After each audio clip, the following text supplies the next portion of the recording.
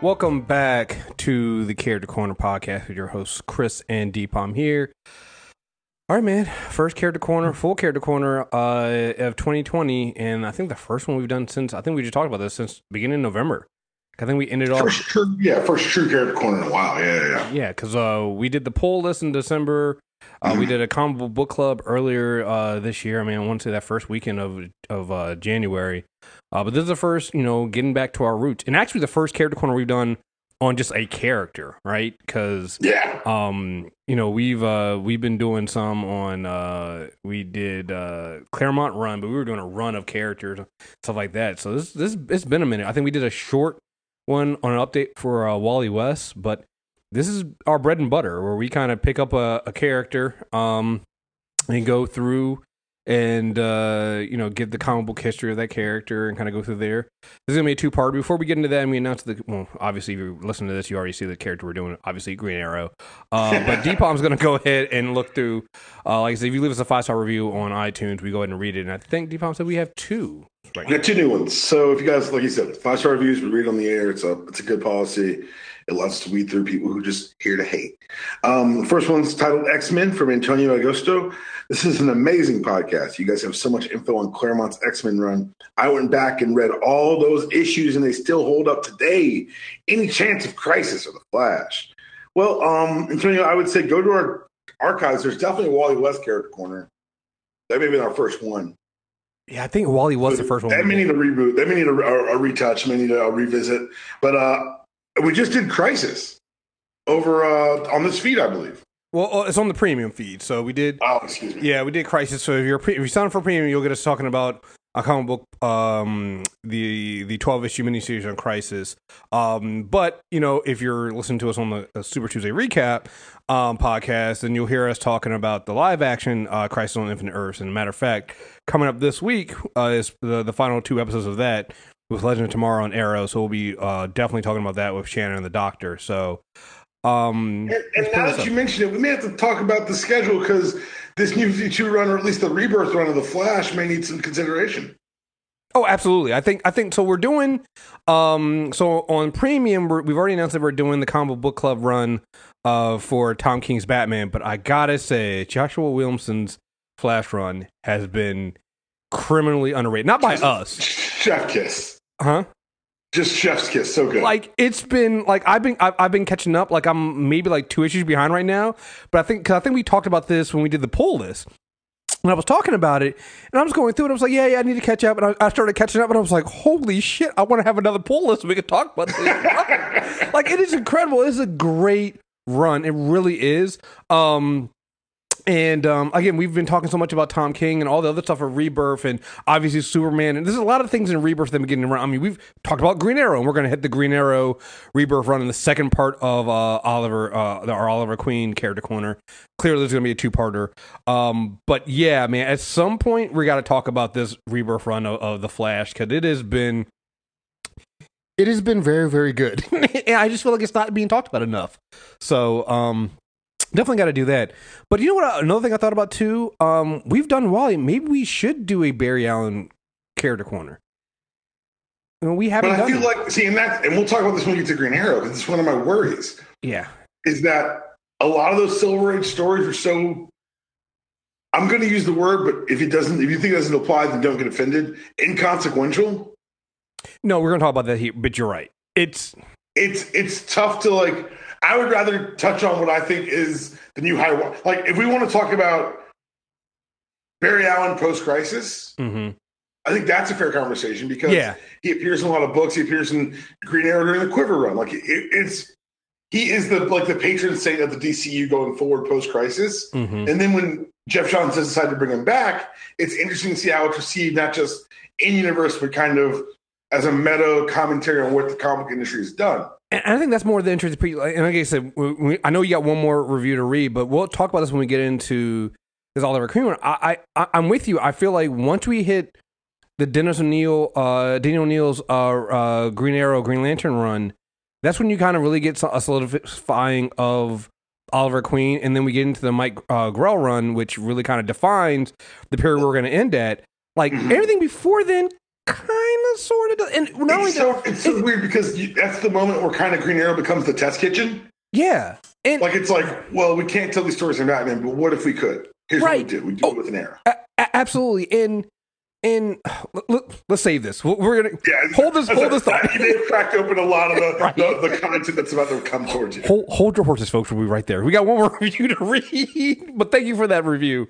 This is we'll definitely XX Lyric. Salute to you, my brothers. First of all, I want to crip walk every time the song comes on. It's awesome to hear my fellow black comic book aficionados leading the community. Keep up the great work on educating the public about this literary art form that is the most overlooked or looked down upon. Lastly, this is a good one here. Who do you think's a better artist, John Romita Jr. or John Romita Sr.? I feel like Jr. is a little one-dimensional when it comes to facial structures with his male characters. Just want your thoughts on this. Thanks again. Do you have anything to say before I pick a fight with half the internet? All you, sir. All you. I don't like John Romita Jr.'s art. There, I said it. If his name wasn't Romita, I don't think I'd ever check for it at all. His father crafted some of the greatest images in comic book history. Like, even if you say, oh, it wouldn't be published today, like, the emotion and the evocative nature of Romita Sr.'s art, for me, it's timeless. Junior, ooh, buddy. You see one of his faces. And I think that, like, he's a name. Like, his name sells a book. The Romita name sells a book. I get that. His stuff has never resonated with me. I don't know if he picks products that don't touch or products that but like he's on a bunch of Spider-Man stuff that I would love. He's on the Scott Snyder All-Star Batman stuff that I should love his art, and it just never hits for me. Kick-Ass 2 never hits for me. It just Enemy of the State, a Wolverine storyline that I actually like, doesn't hit for me because short answer, give me Senior. I mean, is that really a longer answer? Like, I think Junior he's obviously good and obviously talented and obviously a sought after name like that. I may be giving the I don't like Martin version of this take because I don't like Martin, and I'll come from here to my say it. I'm gonna get a lot of trouble with this podcast. But I'm wondering, like, is that a hot take? His shit don't move me, man. You know what I'm saying? No, but that's what I'm saying. I'm saying that does it outside of the name, is it a hot take for people to say they like Junior better than Senior? People keep signing it. I don't know, man. Like, well, I mean, we know why people sign it, right? I mean, it's the name, but I'm just wondering, are there people out there? I said the hot take wrong. Is it a hot take that people like Senior better than Junior? I don't think it is. Part of it is the nostalgia fact. Like, John Romita Sr. benefits from the fact that he followed Steve Ditko and he illustrated some of my favorite Spider-Man moments. Like, Facing Tiger, you hit the jackpot. That panel, that's John. Right. Like, that's hard for me to divorce what I know of Spider-Man from John Romita Sr. I think, and I'm trying to be as cognizant of my own personal bias as I can be. But Junior's art's just, like, even in stories of his that I like, it has to move.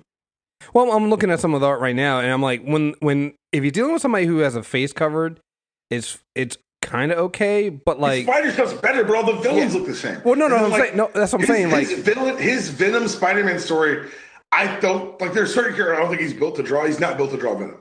Yeah, like why do Captain America, Superman, and Punisher all have the same face, and Thor? Like.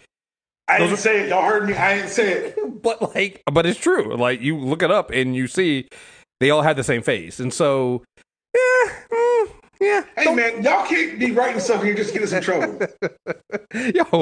We starting all 2020 wrong?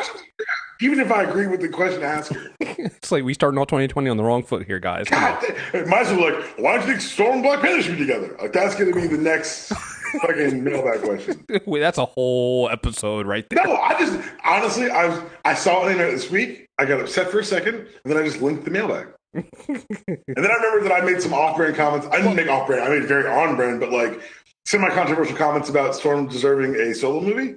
So don't listen to that part because I don't want to hear.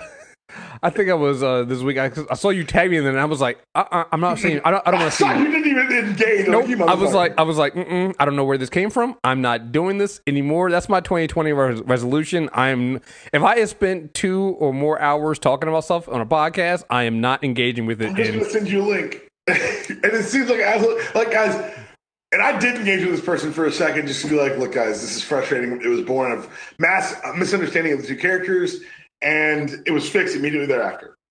However, that's the last time I'm doing that. Chris is right. Y'all getting a link from now on. Oh, that's what the link's for, man. We spend a lot of time on this shit. Hit him with the link and keep it moving. So that's a great. That's a New Year's resolution I can say about. Yeah, hit him with the link and keep it moving. So. Anyway, thank you very much for that email coming in, even if it got deep on his rant. But you know what? We love those. So send those send those 5-star reviews in just so we can get Deepon's blood boiling before we start the episode. I always like having him with a high blood pressure before we start getting into the character corner. It always kind of any podcast we do, I like doing that. It just makes it so much better. Everyone knows that you like it. Like they've seen your movies, as the kids say. We get it. Oh man! All right, so let's jump into this. Let's talk about we were kind of started talking about in the last review we got about Green Arrow, and I really say, and I think anytime we're about to do a DC character, particularly one that started in the Golden Age, because you kind of sometimes forget that a character like Green Arrow has been around since the Golden Age. I highly recommend you go back, and I'll make sure I start linking them here. I highly recommend you go back and listen to that part 1 of our History of Comics episode we did last year, beginning of make this evergreen. In the beginning of 2019. So January 2019, we did a 2-part History of Comics episode. First part dealt with the Golden and Silver Age, and the second part dealt with Bronze and Modern Age.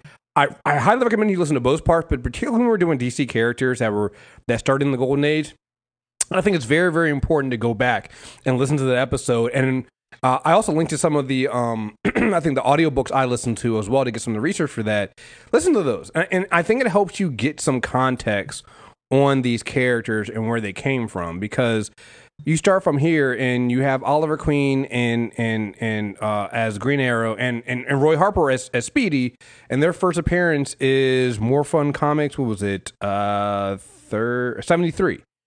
And it falls into like a lot of these characters that we have from DC in the Golden Age, starting in these little books as like 6 issues in the back of a book or something else. I want to say the beginning of this, even the cover of More Fun Comics 73 is Dr. Fate. Yes. So the More Fun Comics had Dr. Fate, Green Arrow and Speedy, Superboy, and Aquaman. So we've already covered Superboy and Aquaman also on previous character corners. All these characters had their first appearances in this little book here, More Fun Comics.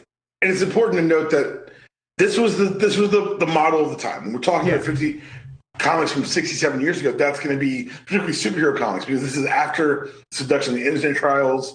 This is all that kind of stuff. That's the atmosphere that's existing in. So a standalone first appearance of Green Arrow, #1, that's not going to exist. No. But like you said, these anthology books were a great way for publishers to see what characters would sink and which would swim. And there wasn't message board results. There wasn't search engine optimization. It was, hey, what's the feedback we got on these stories? What are most of the letters about? That's why they had to run for 5-6 months to give them legs.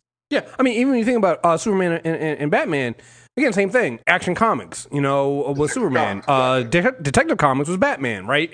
And you pick those up, and they're not the only story in those books, and so that's the thing. And with Green Arrow, because I think a lot of times, just in general, because I think a lot of people, when we're talking about a character like Green Arrow, we'll get some of the background, but a lot of you guys know what we're talking about. Oliver Queen, billionaire playboy, and there's always these jokes.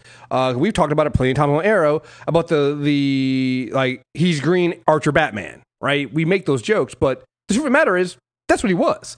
When he started off in More Fun Comics, the whole idea here, and it was created by Weisinger and George Papp, and the whole idea was to make him Archer Batman. Like, he had an arrow cave. He started off like, with.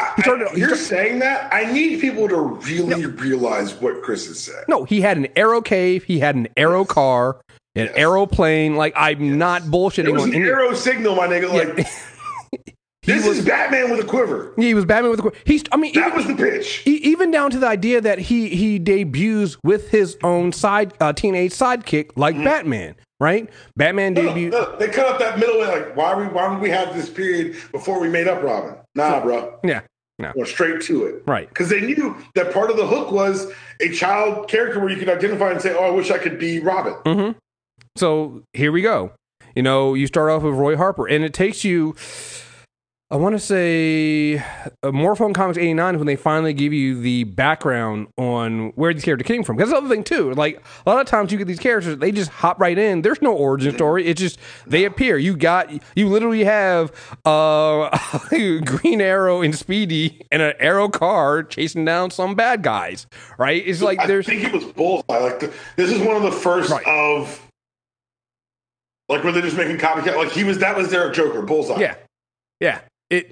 He is, obviously there's the pull from Robin Hood. Obviously, that first costume is very, very Robin Hoody, right? It's, you might as well have been Robin Hood.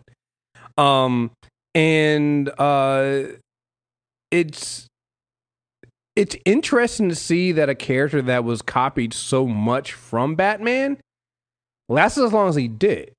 Because you would think that people would just get tired of it and say, this is just a copy. I mean, we've talked about this before about, again, go back to listen to that. You'll hear about certain characters that end up being copies that did not take off. And while Oliver Queen and Speedy didn't really take off per se, it was the fact that who they were teamed up with, or at least who else was in the anthologies with them, right? So at some point, I think Weisinger would make sure that he was also doing Superboy at the time.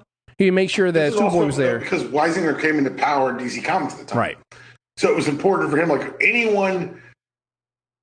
big book, he'd get Green Arrow attached to it. More fun comics, like we said, than Adventure Comics because Superman titles were all big. It's like throwing... I'm not throwing shade at anyone when I say this. Sure. Hypothetically, it's like knowing someone's about to get a show on CW and all of a sudden Black Lightning's in a bad book. For the first time in 20 years. Hypothetically. Just throwing it out there. Just an example.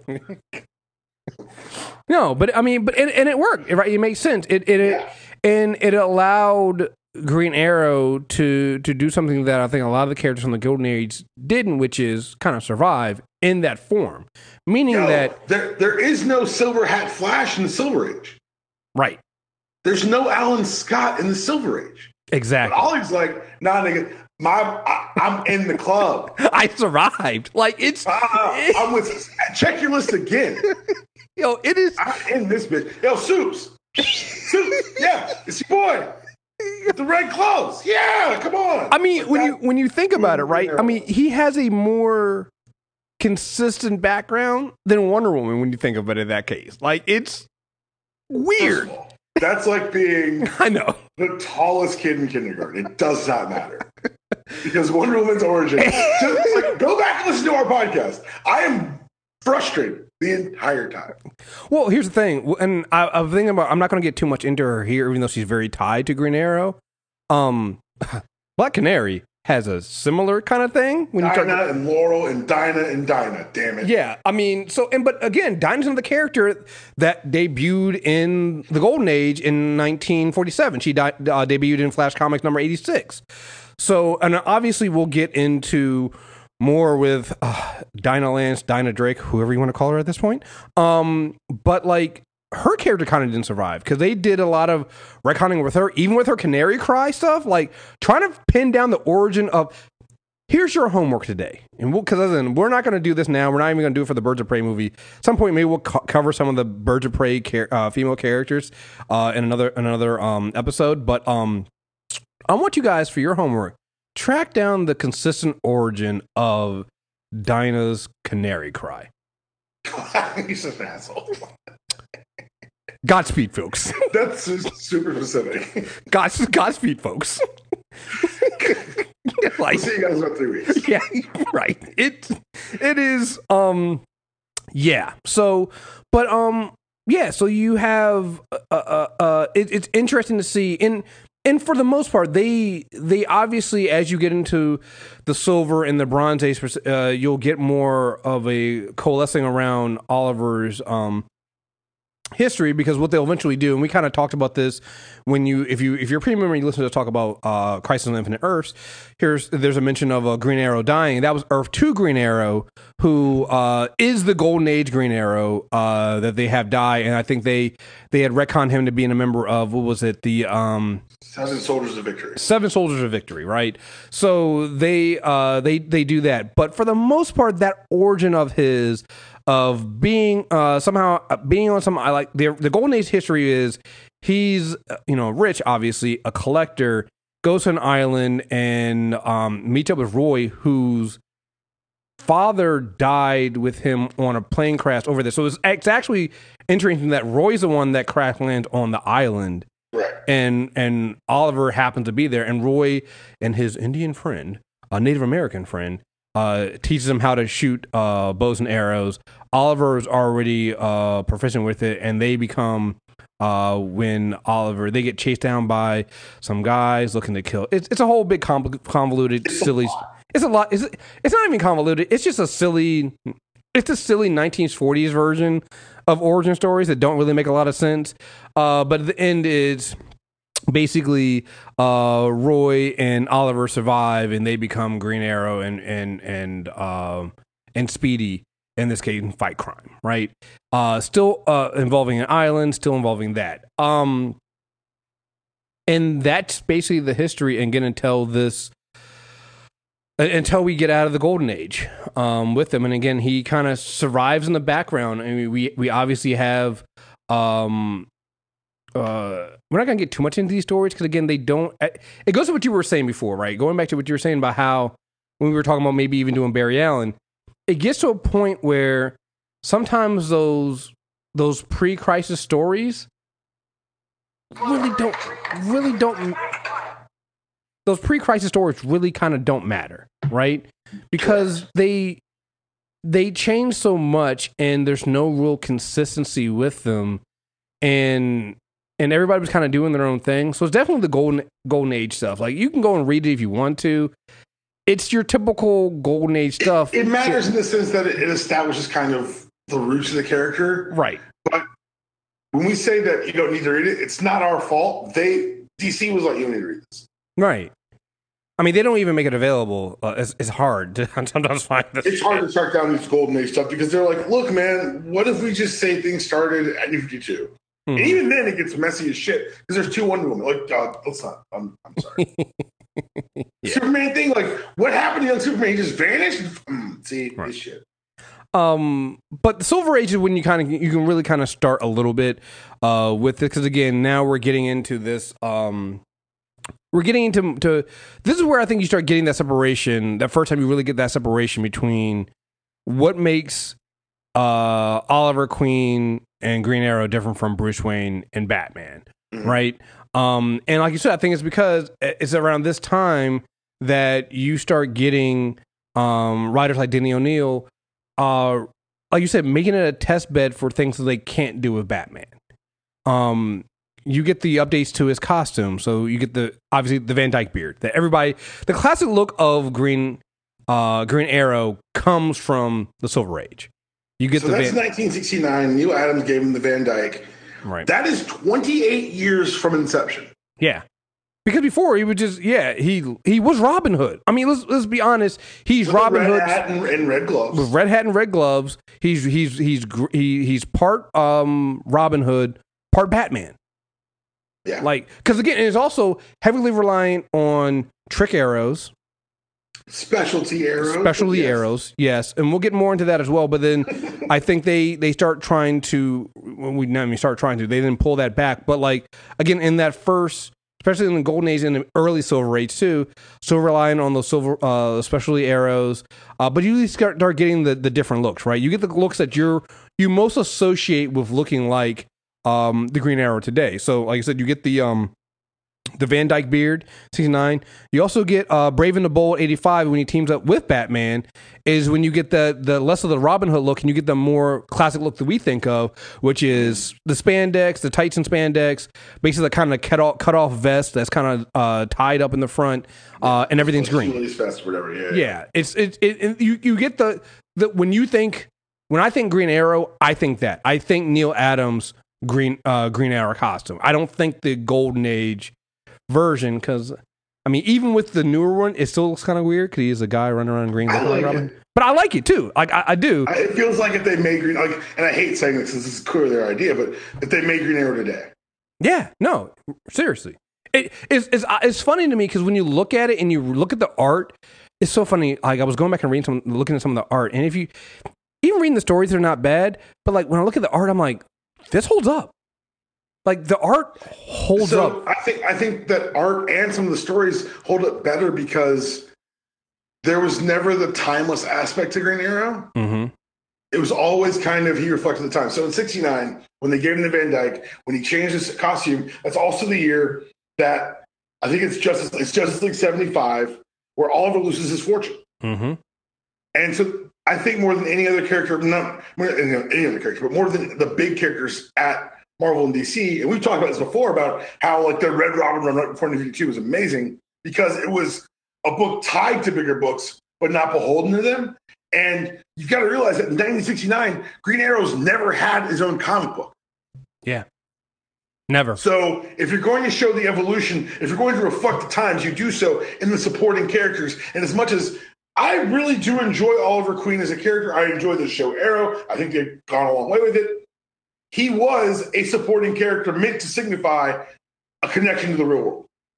Mm-hmm. So he loses the fortune in 75 and becomes this outspoken liberal activist. Mm-hmm. It's the same time that Black Canary and he first get together. So now you got to remember 28 years of history. In the last 6 months of 1969, he gets the look.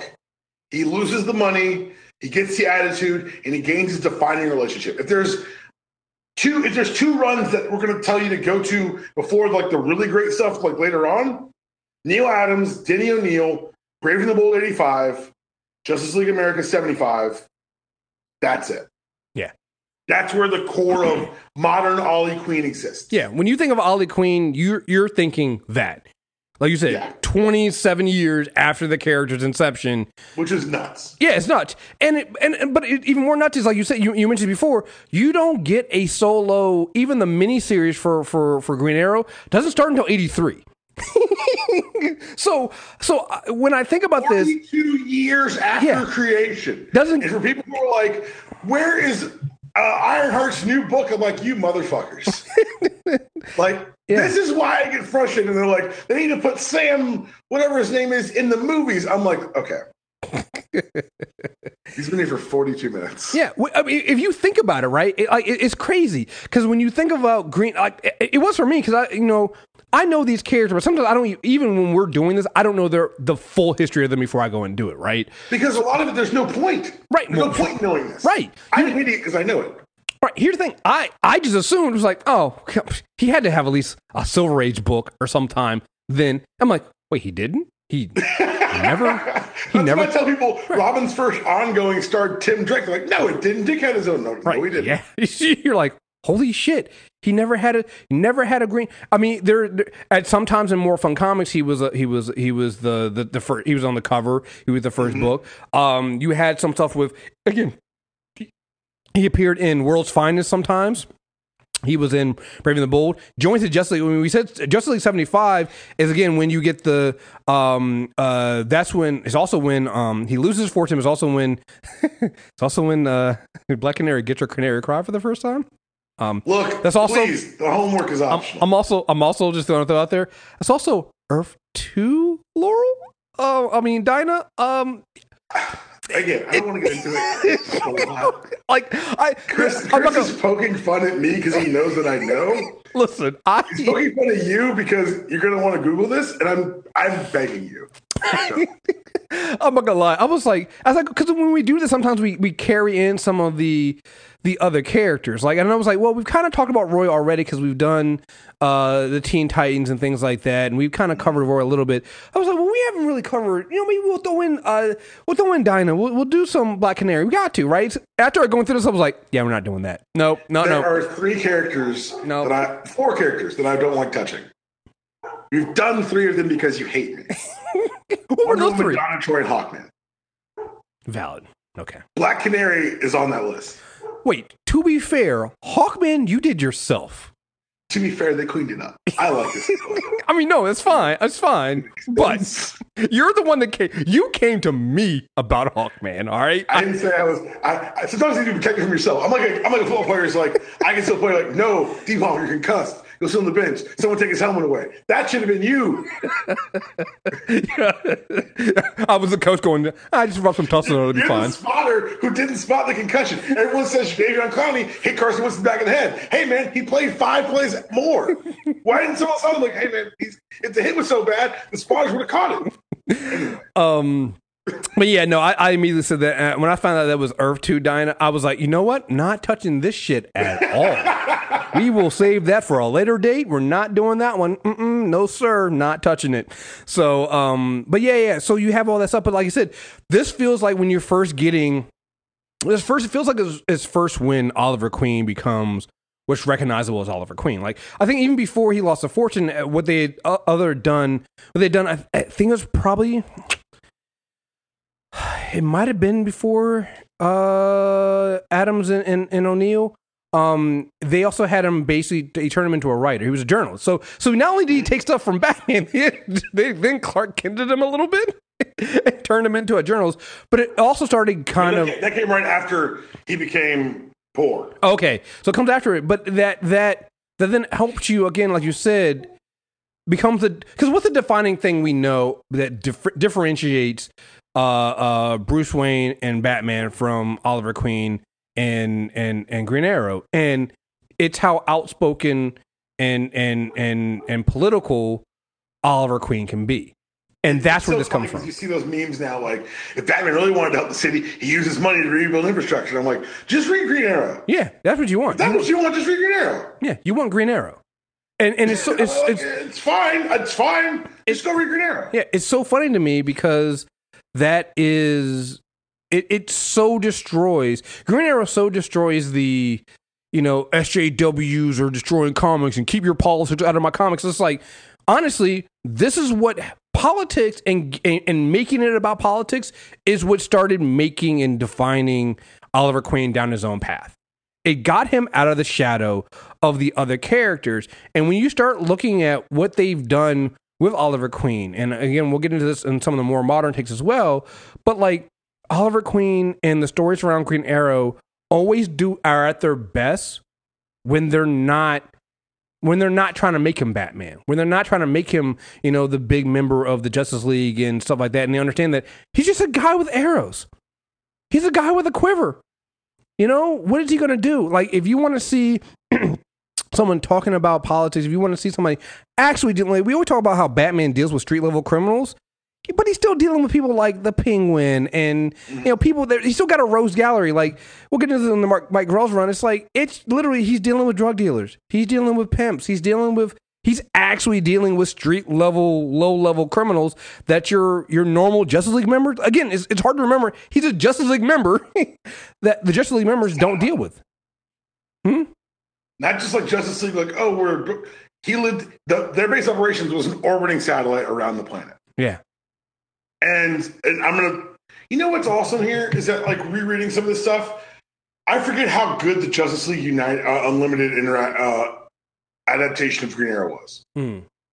Like, he's introduced in the first episode of that series. It's when they expanded Justice League to beyond the Big Seven, and he says, "When you guys are up here floating around, who's looking out for the little guy?" Yeah. And Batman's comeback was, "Well, monsters tend to step on little guys." Yeah. So it shows, like, both the win and loss of his viewpoint. But you're right. Like, he's very much man on the street.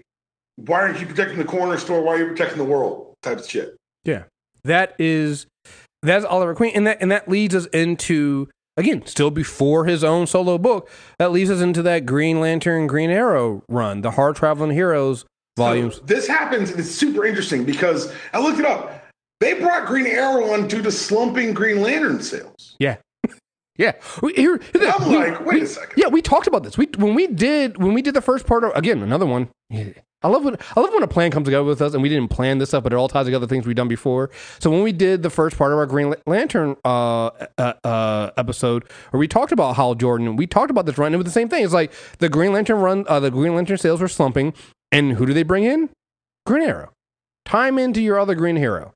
And you know what's really funny is that they didn't just do that. They kind of went full ESPN, embrace debate. Mm-hmm. And they were like, we got Green Lantern, the ultimate cop. We've got Green Arrow, the ultimate hippie. Yeah. Let's start a conversation. And those stories hold the fuck up. No, they're great. Which is really sad.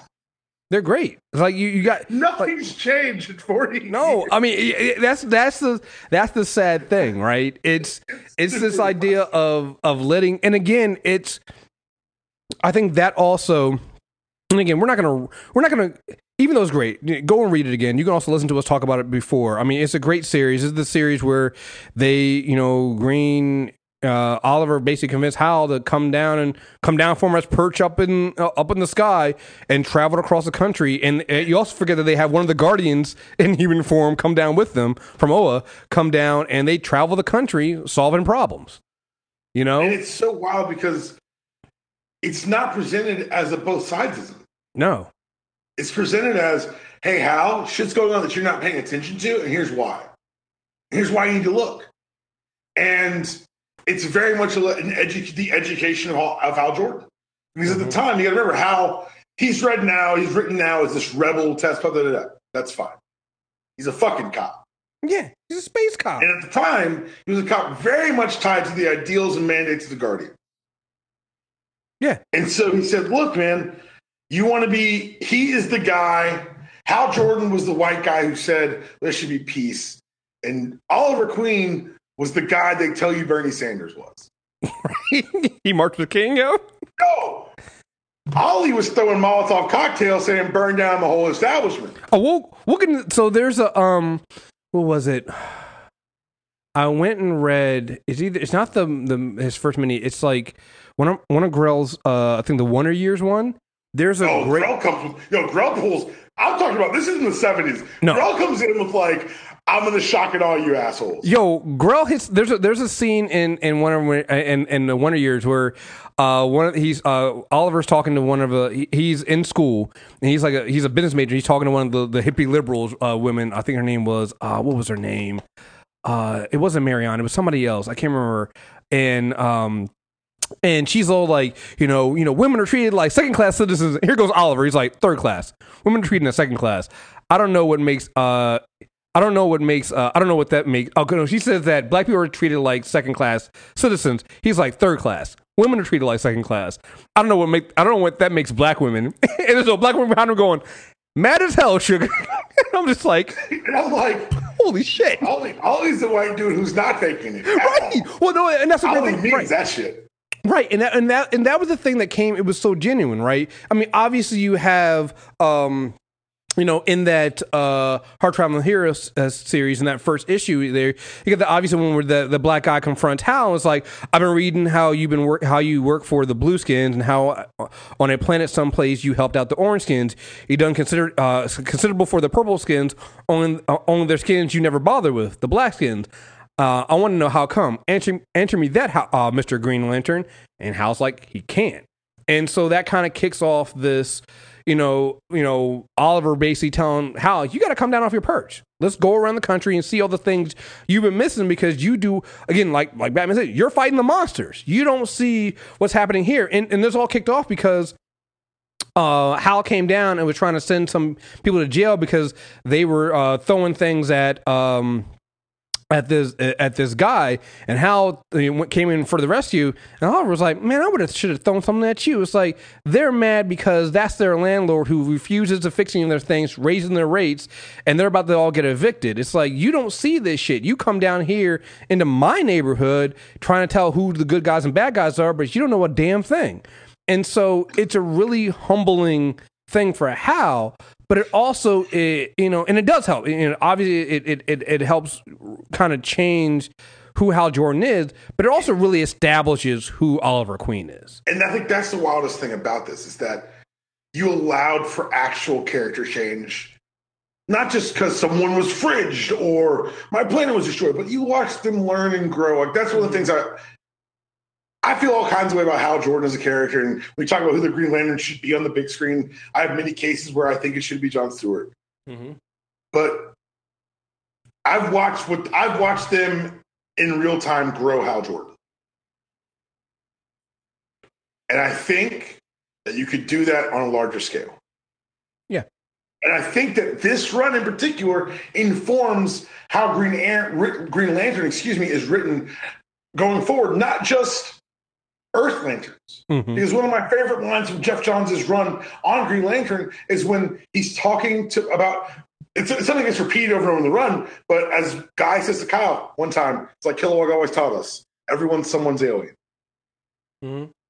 I was like, yo, what the fuck? Like, that comes out of this. That's the social conscience of the Lanterns that's evolved over time, is born through hard traveling heroes.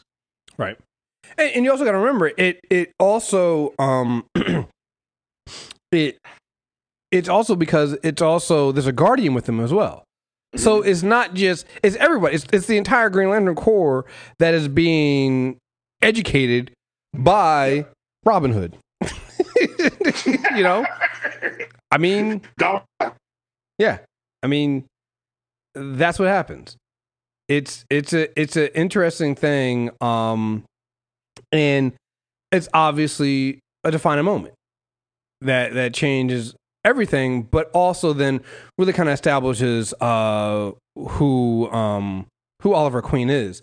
And I want to say, so Hard Traveling Heroes happens in the 70s. When is that over?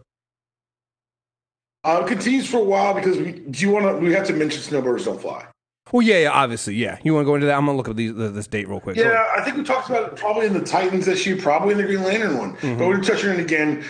Issues 85 and 86 of Green Lantern, Green Arrow, 1971, I believe. It's Green Lantern and Green Arrow side with some street thugs who end up shooting Green Arrow's arrows at him with a crossbow. It's like, what the fuck? He finds these junkies and finds that Roy's among them. Roy tells him, oh, no, I'm undercover trying to bust this drug ring, but later they find Roy shooting heroin.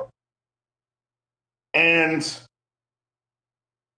it is one of the first post-Comic Code era comics that didn't have the logo on there. Yeah. We mentioned this during... It won the 1971 Shazam Award for Best Individual Story.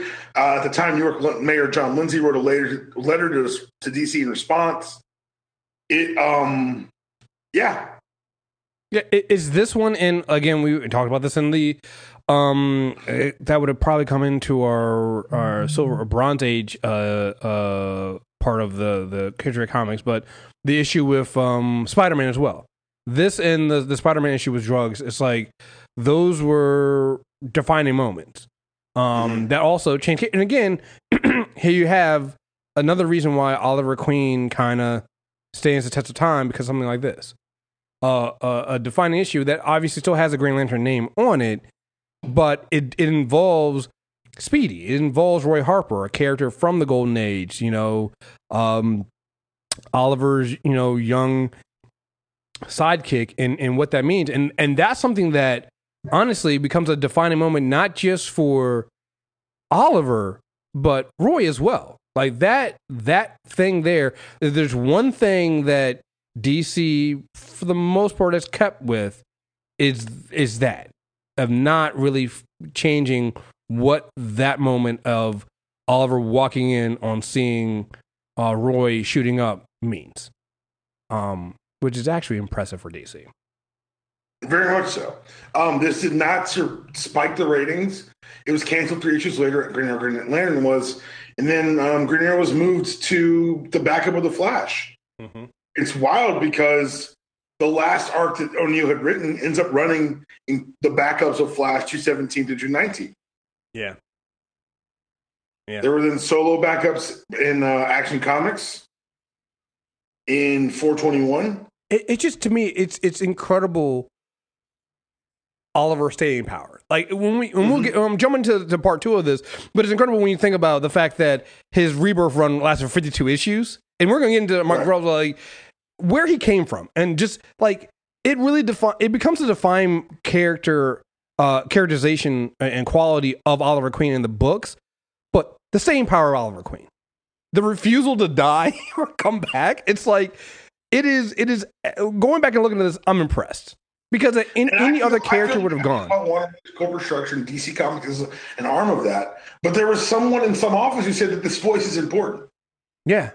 There's someone in his office who said, nah, man, we can tell these stories. And so Green Arrow got to stick around in Justice League, these backups. And then they relaunch it in 76 Green Lantern, Green Arrow. It eventually just becomes solo Green Lantern stories. Then this is when Oliver gets his solo stories in World's Finest, where he becomes a newspaper columnist. And then you get like explicit writing about the same political ideas. Mm-hmm. He fails in becoming mayor in World's Finest 255. And then, well, we should just skip to Longbow Hunters. Well, I think to me, that's it's a 4-issue limited series in 83 where it's him versus Count Vertigo, which kind of starts establishing a rogues gallery. Yeah. And that's the thing. You mentioned we didn't really talk about a rogues gallery. He has one kind of, but like I feel like at least in this juncture of Oliver Queen, he's more interesting without it, because we're about to get into the Mike Grell's run, and to me, Mike Grell's run feels like that thing that people always say they want, the dark, the gritty, powers, just talking about the hero stuff. That's Mike Grell's run. There's not any other thing else you see dealing with that is Grell's run. There's no, like, nobody uses powers. Dinah doesn't use her canary cry. Hal shows up at one point, but it literally to take Oliver on a camping trip, and there's no there's none of that. Any superhero that shows up in their civilian clothes, not using their powers. Yeah, it is a back to basics thing. First of all, and then they completely move on. We didn't even mention that he's based in Star City. They move him and Dinah to Seattle. So it's even like they're even like saying, we're not even going to make up a fake city at this point. We're going to plop him right in the middle of where we're at. And you got to think about this is early 80s. So I want to say this is Longbow Hunters comes in at, it's a 4-issue. It's 3 issues in 87. 3 issues in 87, right? This is back when so Green Arrow trades water for a while. Crisis happens. We noted in the Crisis, if you go premium, which you should, that the Golden Age Green Arrow dies during Crisis, wearing the red boots and gloves. And after the retcon, this is kind of when they started relaunching all their characters. Mm-hmm. You had Man of Steel, you had Wonder Woman, you had Batman. Everyone's getting these revamps. Right. And they gave Green Arrow to Mike Grell and said, go tell us how Green Arrow starts, or go tell us the new defining story of Green Arrow. And that's where Longbow Hunters comes in. Yeah. And like you said, they moved from Star City, which amorphous, not real city, to Seattle, Washington. Yeah. He gets rid of the trick arrows. He changes his outfit. And the first villain they fight isn't a villain. It's a serial killer called the Seattle Slasher. Yeah. Who's killing prostitutes. Yeah. You want grit? Have some grit for you. Yeah. It's putting Oliver right there in the thick of things of a real city with real problems. He's not rich. Him and Dinah run Sherwood Florist, which I love the cheesiness of it. It's so cheesy. It's so cheesy. Everybody pretty much knows he's Green Arrow. That's the other thing too that's different from him and Batman, right? Like, there's no every now and then there'll be a time like, "Ooh, we didn't really know that Oliver Queen was Green Arrow," but for the most part, everybody fucking knows Oliver Queen is Green Arrow, right? And so they're living in Sherwood Florist, which is a flower shop, and it's also kind of like half a castle like thing in Seattle. It's so just Oliver Queen, and he ends up taking on basic street crime, which oddly enough also then turns into sometimes international crimes with like the CIA, and like it's very very much a series of the time, right? Because if you're looking in the 80s, there's mention of Iran Contra, there's stuff about the wars, and things like that. Like all that stuff is very heavily ingrained in the story about the CIA and the different things that the CIA and all these other three-letter outfits are doing in other countries and things like this. They bring in, this is where you get Shadow. You get Shadow, Eddie Friars, you get so much happens in Longbow Hunters that like the fact that it's 3 issues should not make it seem inconsequential. Right. Because it then kicks off the run. It kicks off Mike Grell's run, which basically goes everything until he dies. Right, yeah. Or even after, because so issue 2, so while Ollie's tracing down this serial killer, Dinah's infiltrating, I think it's a drug ring. Mm-hmm. And when he gets done getting his ass kicked by Shadow, he finds out that the drug supplier that Dinah was tracing has been killed. He rushes to where they were. Dinah's been tied up. Later on, it would be retconned to either raped or nearly raped. Right. Which I thought was necessary. Yeah, I think she was clearly tortured, and I think that they need to retcon that she was almost raped. I think her being tortured always made me feel weird. It felt unnecessary. It was completely unnecessary because Mike Grell, the way Mike Grell wrote it, he dealt with enough that you saw that the trauma that both him and Oliver went through with this, right? I mean, that her and Oliver went through. Like, she went through the trauma of having to. She had to go to therapy. So I think one of the things about this is that it is. Let me put this way: it is less obtrusive for them to use the shorthand of rape than to say she was traumatized and beaten within an inch of life. They just say rape to kind of be like, oh, now you get the impact. Yeah. And I don't like it, and it trivializes this. And that's one of the things that's like in the newer iterations of DC, I still don't like the fact that they use this as like this is a bad thing that happened. No. She was nearly killed. She went to therapy. Oliver took a life. Well, but that's why that to me is why you can't shortchange into that she was raped. And we're not saying rape isn't quote unquote enough, but we think it's insufficient to describe what happened. Well, yeah, and also you also didn't. I'm with you. I feel like when people try to shorthand it into she was raped, I think it's because like you said, it's kind of tricky because you don't want to say that rape isn't enough, but it's like there are other forms of women feeling violated than it being rape. And her being tortured because they found out that she wasn't who she said she was, and and they were torturing her and almost killing her. Like you said, it has impacts. Like at one point, she can't, because her and Oliver moved to Seattle. They're clearly in a relationship. She can't have sex with him. She can't be held by him.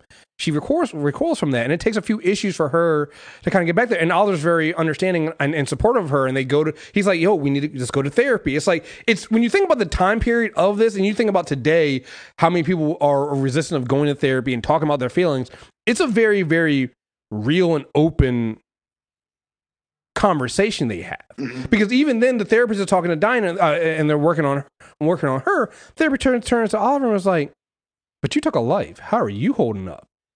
He's like, oh no, it's fine, it's okay. But that carries on for issues. The fact that Oliver did have to take a life, and he wasn't really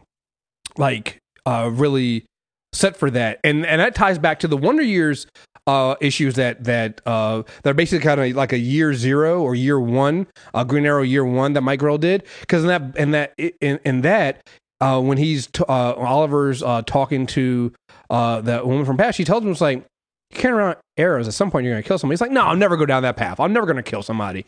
Turns out, well, he had to, and he did it. And no, that's the thing. They made a point of saying that he did have a choice. He could have wounded the guy. He could have done everything. In Oliver's case, he felt like he didn't, because that's how. I think that's also a good illustration. Like that's how horrific what was happening to Dinah was. Well, yeah, it's like the woman he loves, the woman he is being, tortured by this guy. Like, he was angry. He felt like he had to do like it. It gives you all these emotions, and to me, this is where again. Well, I read all of these issues. I went through all 7 volumes of Mike Grell's run here, just because it was so gripping and refreshing. Because, like you said, this is where the Batman that people want to have is here. It's Oliver Queen. It's watching him deal with the struggle of all the things he has to deal with, and actually having someone in his life to go through it with and understand that. At one point, Oliver ends up being accused of being a traitor for blowing up a ship in the Panama Canal, and eventually it gets cleared up. But he's like, everybody thinks I'm a traitor now, even though when the newspaper ran it, and something we see out of today, right? Newspapers run something and call you everything but the child of God under your fucking name, right? On the front pages, but then when they retract it, it's like on page 17 in a small box, right? And Oliver was calling all these newspapers saying, "Hey, put my name out there. I'm not a traitor. I didn't do this. I was being used by the CIA and things like this." And they were like, "Oh, well, we did print it. It just wasn't on the front page because it's not news anymore. We want it to do." So he basically goes on for a year. He goes on this like trip to like find himself. And it's like you see Oliver kind of coming back to and getting back in touch with who he is. And like I said, it's an interesting thing of seeing how refreshing it is. And I think they could do it because it's not Batman. You know, it's that thing of being able to play around with this character and do different things you couldn't do with Bruce. Because one, people don't like seeing Bruce lose and Batman lose. And two, honestly, at this point, and I think it's changed a little bit with a lot with Tom King, but Bruce Wayne didn't matter. Yeah. For the longest time, Bruce Wayne doesn't matter. The difference between him, Batman, and Green Arrow is Oliver Queen matters. It's the thing. Go ahead. Particularly Grohl's run, he erases the line. Yeah. There's no mask. Yeah. There's no mask. There's no fake mustache. That is him. I'm like, everybody knows it's you, Oliver. Come on, like, how does? And so another thing I think is important here is the fact that this, while it took place in DC continuity, was largely removed. It was part of the mature audiences line at the time. So if basically if they wrote a Vertigo book that happened in DCU proper, no one ever calls him Green Arrow. Nope. Which for people who are like, "Oh, Arrow, why isn't he called Green Arrow?" Like reading this Grohl run, I'm like, "Oh, I get it." Yeah, no, I was like, oh, you know what? They must have. I feel like they took the at least the early ideas, that season 1 idea of what spirit, at least the spirit of it was from this, where it's just like, let's just break it down, make everything street level, and deal with it from there. And I'm like, not bad. And even then, the Arrow TV show at least brought in some known Arrow villains. You know, here it's nobody. It's like the Yakuza. You know, he's fighting serial killers. An IRA terrorist who was a stunt coordinator on a shooting candidate. Like that's who Oliver Queen is fighting. It's like he's not fighting, Malcolm Merlin. He's not fighting Count Vertigo. Like he's not doing any of that stuff in this run here. It's literally. It also reminds me of how much this run's like the one we just finished. Yeah. It ends with Dinah leaving him being forced to leave Seattle. Mm-hmm. It's really the Grohl run. Like I reread it too. Like it's really like, oh, yeah. And then like if you pair it with the stuff that we're going to talk about in part 2, like the early stuff, you really get who Green Arrow is. Like that's your core. Yeah, yeah. Just really. Let's talk about Wonder Year. Yeah, let's talk about it. I loved it. Yeah, it's the origin we kind of know now. Mm-hmm. But I don't know. It's almost. I love that all the other origins we have are kind of like imitations of this origin. Yeah.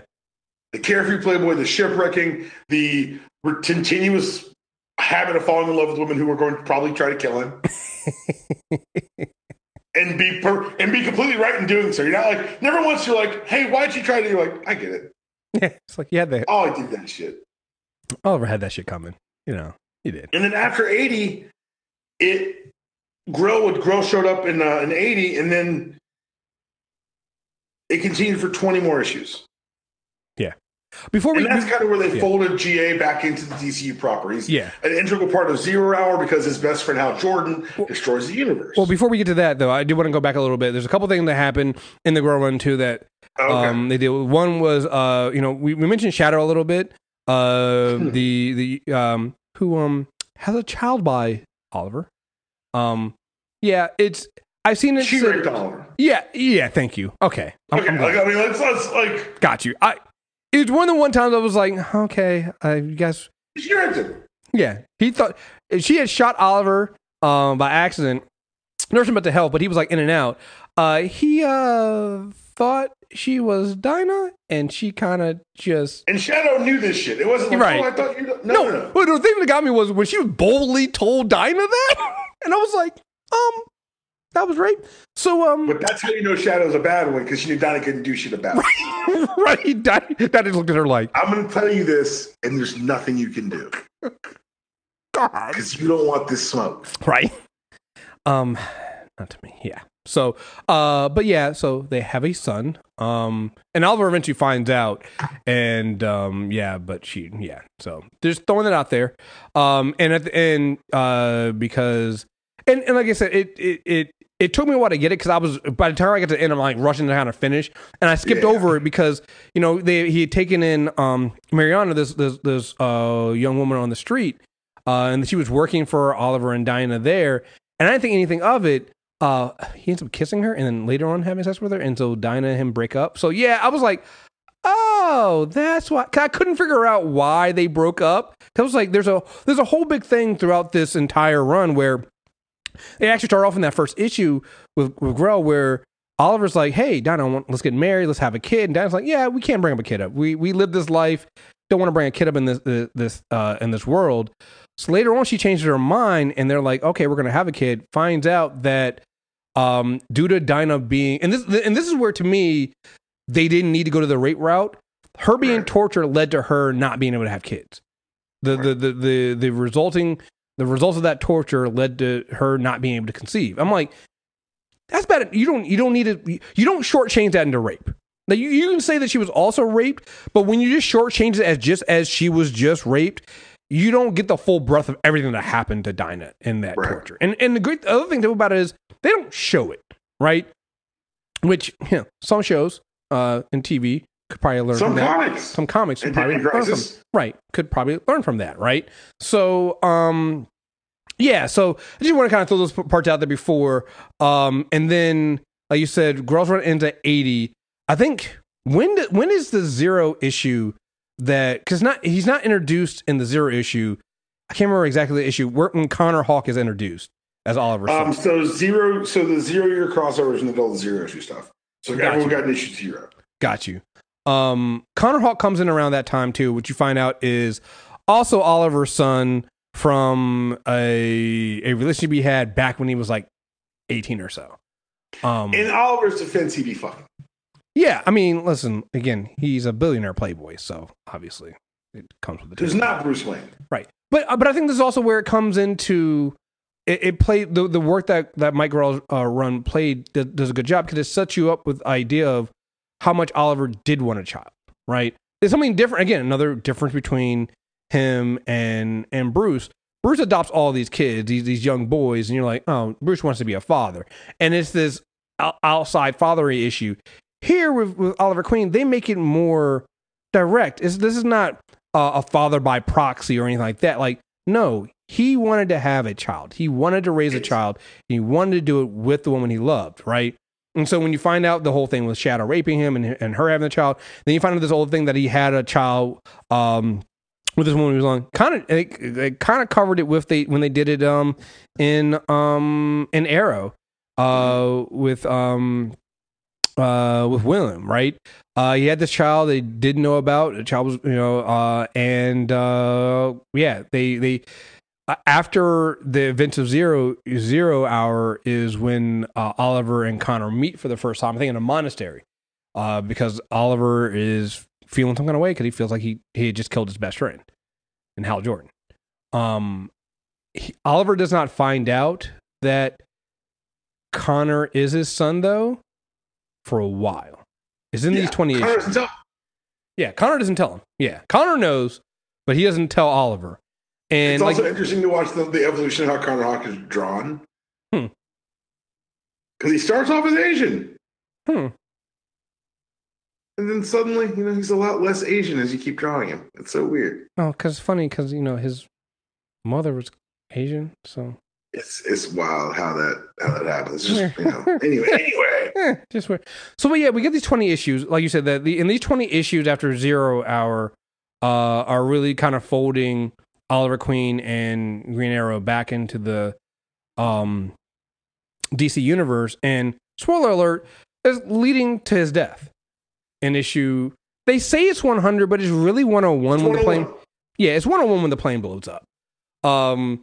In order to save Metropolis, Oliver is trying to stop these eco terrorists. He ends up getting attached to the bomb. Superman offers to, hey, I can save you, but it means losing your arm. And Oliver, being the true Oliver Queen and archer he is, says, "No, sir, buddy, we ain't losing." Okay, so this is notable for 2 reasons. One, it's a horrible decision. Yeah, God, it's a terrible, dumbest decision ever. Dude, there's prosthetics. It directly flies in the face of the question: is Dark Knight Returns going to be the future of our DCU? Mm-hmm. Because if you remember, in the Dark Knight Returns, written by Frank Miller, Ollie's got one arm, and we'll talk about this in part 2 because he does. Because Al asked him, "What the fuck were you doing? Just let him cut your arm off, you asshole!" Right? He could use it. He wasn't going to pull it out. He could use his heat vision. Heat vision. You'd have been fine. I mean, we have a satellite in space. We could have found you some materials. God, to be fair, Barbara's still in that fucking chair at this point too. Lots of questions. Anyway, lots of questions about that. But it's a hard-headed and fitting end for a great character. Right. And if that was the last of the Oliver Queen story, it kind of makes sense. Mm-hmm. It kind of goes. And I think that's interesting too. Is that once you redefine him in '69. The core of the character stays the same. You can tell any story based on that iteration of the character that you've read, and it's like, okay, that all makes sense. There's nothing like, you don't say once reading Girls Run, Ollie wouldn't do this. Yeah. It really defines him. It's like it's such an opposite. They really did a great job of separating him from Batman, from when Denny O'Neil started writing him to Grell. They did a great job of separating from Batman because he honestly becomes human. When we talk about Batman, we talked about it before, Bruce has become the Bat God. It's like, he's either got something in his utility belt or something in that brain of his. I mean, they basically make Batman a metahuman. If we're going to be honest here, Batman's a metahuman. The between the most skilled fighter, one of the most skilled fighters in the DC universe, one of the smartest strategists in the DC universe, like all these skills here. Oliver's none of that. He's the bleeding heart liberal who's actually really great at shooting an arrow. That is what his thing is, but it works and that never changes. And that allows you to tell so many other stories that you can't tell with some of the bigger heroes, right? Or at least not consistently. You can tell someone, but again, that Grell run is one. If you just count the run itself, you don't even go into the Longbow Hunter or the Wonder Years, is 1 through 80. It's 80 issues of just Oliver on the street, going through some shit between the like when he's in Seattle, like the police aren't like, oh well, yeah, former member of the Justice League. All right, cool, yeah, well, no, none of that shit. Is like, dude, we're trying to conduct police business. What the fuck are you doing here? Get the fuck out of here.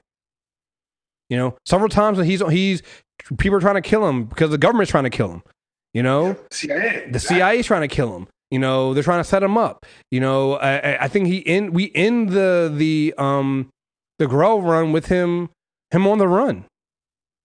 It's like wondering if the police, like these are things that happen. He's left Dinah, like all these things, and it's yeah. I was really, really impressed with that. And again, it's interesting just seeing the longevity of this character coming from from 47. 100%. It's like 47 to 69 is one thing. And that's, hey, it is what it is. But from 69 onward, if you called him the conscience of the Justice League, you're not wrong. Mm-hmm. The one who was allowed in that upper echelon but never felt like he truly belonged. Like Batman, he's got his fail safes because he belongs. He's like, I also don't trust these motherfuckers. Ollie's like, yo, I'm just a regular ass dude up here. Right. But if I gotta be here, I'm gonna have a voice. Y'all gonna listen to my ass. Y'all gonna listen to the regular ass dude. Yeah, he's the dude. He's the dude at work that, you know, because sometimes, you know, I'll be honest, at work, I really don't want to hear about people talk about politics. I really don't, because you know what? Just want to I want to do my 8 hours and get the fuck out of there. Oliver's that one dude that comes and is like, yo, y'all hear what Trump did right now? Let's go talk about this shit right now. Which one? Like, you're just like, oh God, Oliver's talking again. God damn it. But you're not disagreeing. But you're not disagreeing. You're not disagreeing. Like every now and then you slip in the head, not going, hey, good job, man. Good job. But you're not trying to participate. Not even secretly, like, all it comes to you is like, I know you can't say it. Right. I know you can't. I know. I got you. I know you feel it. Yo, Oliver, the one that shows. You're right, Ollie. I do feel Yo, you. Oliver, the one that showed us at a board meeting with the Black Lives Matter joint on. And doesn't say a word to no one. Just, what's up, guys? Right. How y'all doing? What was that? What about my shirt? No, my shirt speaks for itself. You have a problem with your shirt? He wearing the Air Kaepernick show? What do you ask me about my shoes? Right. Well, I think you're an asshole. God damn, Ollie. I appreciate the support. No, don't get me wrong. No, I love what you're doing. I love you. Don't be loud. This is the loud we like. I love the energy, Oliver. I love the energy. You gotta be so loud, Ollie. I love the energy, but honestly, dude, I really wanted this to be a 15-minute meeting. I really just wanted to go home. Yeah, man. Why are we building in this part of town? Cheaper. Why is it cheaper? Right. Damn it. Right. Yeah. I don't think questions. Yeah, man. It was great. So, yeah, I think that's it for here. We're gonna end here. We'll come back with the return of Oliver Queen with the starting with the Kevin Smith run, and we'll go all the way through Benjamin Percy's Rebirth run. Have you started reading it all? Reading which one? The next run? No, I haven't started that yet. I forgot how much I enjoyed Kevin Smith on comics. Yeah. He read the hell out of GA. And I want to say, like, it's one of the weird things is, like, between that, I want to say even the New 52 stuff with Green Arrow is supposed to be good. Mm-hmm. And the Rebirth run. So it's like, you're getting to a point also where you start getting this consistency with Green Arrow stuff that, again, I think it's like, it kind of falls under the radar, flies under the radar, and nobody sees it, but, like, there's some good stuff here. And again... we'll get to it because Kevin Smith's been on it for too long, but he's like, I got a couple stories I really want to tell. And one of them is like a sequel to Hard Traveling Heroes. Mm-hmm. And it's Ollie and Roy in a series of rent-a-cars. And it's them just talking, and it's dope. Like I said, it's interesting to me, and we talked about this before, when we were last year, when we were doing the pull list and we were talking about what we were reading, I kept telling people, it's like, yo, you know what? People keep talking about, you know, Ironheart and Miles Morales and all these, you know, Captain Marvel and all these other SJW books, but I'm like, how's Green Arrow getting away with this shit? I'm like, they're doing this with a white dude, yo. It's like, he's not even playing. Miles and Kamala and Captain Marvel, they're all showing you what can be different. Right. Oliver's yelling at you. Right. Like, it's like, I'm sorry. It's not action. Oliver's like, and another motherfucking thing, you white, lazy motherfuckers. Like, I'm like, all right, fuck. Right. Vision like Percy. Right. The real one.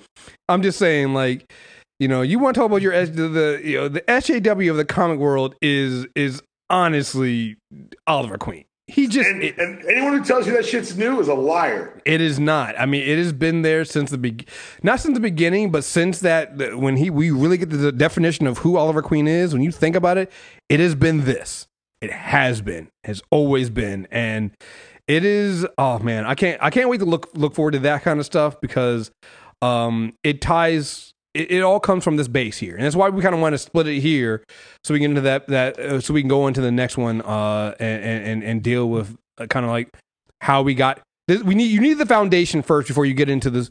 You know, them really. I even hate to say it, but them really not giving a fuck about what messaging they're trying to send with this character. So, that's all I got, man. You got anything else you want to say before we wrap this one up? Just a lot of I forgot how much the Grell stuff informs everything else. Mm-hmm. But man, it is smart, it's well written. Talk about comics that hold up today. Yeah, go read some Grail. Yeah, man. It is one of those things. Like if you want to just I always think people talk about something. We just want some dark and gritty, and we want something like more mature. It's like read the Grail stuff.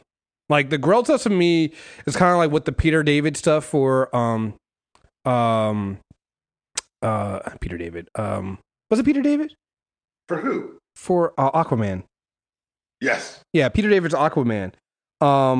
It's kind of like that. It's like really defining stuff when you kind of overlook it and don't think about it, and then you start reading, you're like, holy shit, this stuff is good. Hey, wait, what are we? We got keeping this keeping this shit a secret? Like, why is this shit not on DC Universe? DC, why is it not on DC Universe? All right, folks. Like I said, make sure you leave us a 5-star review. Character Corner on iTunes, Stitcher Radio. Leave it on iTunes so we can read it. But also listen to us on Spotify, Stitcher Radio. I think people still use Stitcher. Or anywhere you get your favorite podcast, just put it in Character Corner. We'll be back hopefully in a couple weeks. We're going to try to stretch this not too long. And we'll finish up Green Arrow Part 2. So yeah, stay tuned. Thank you guys very much for listening. And until next time, we are out of here. Peace.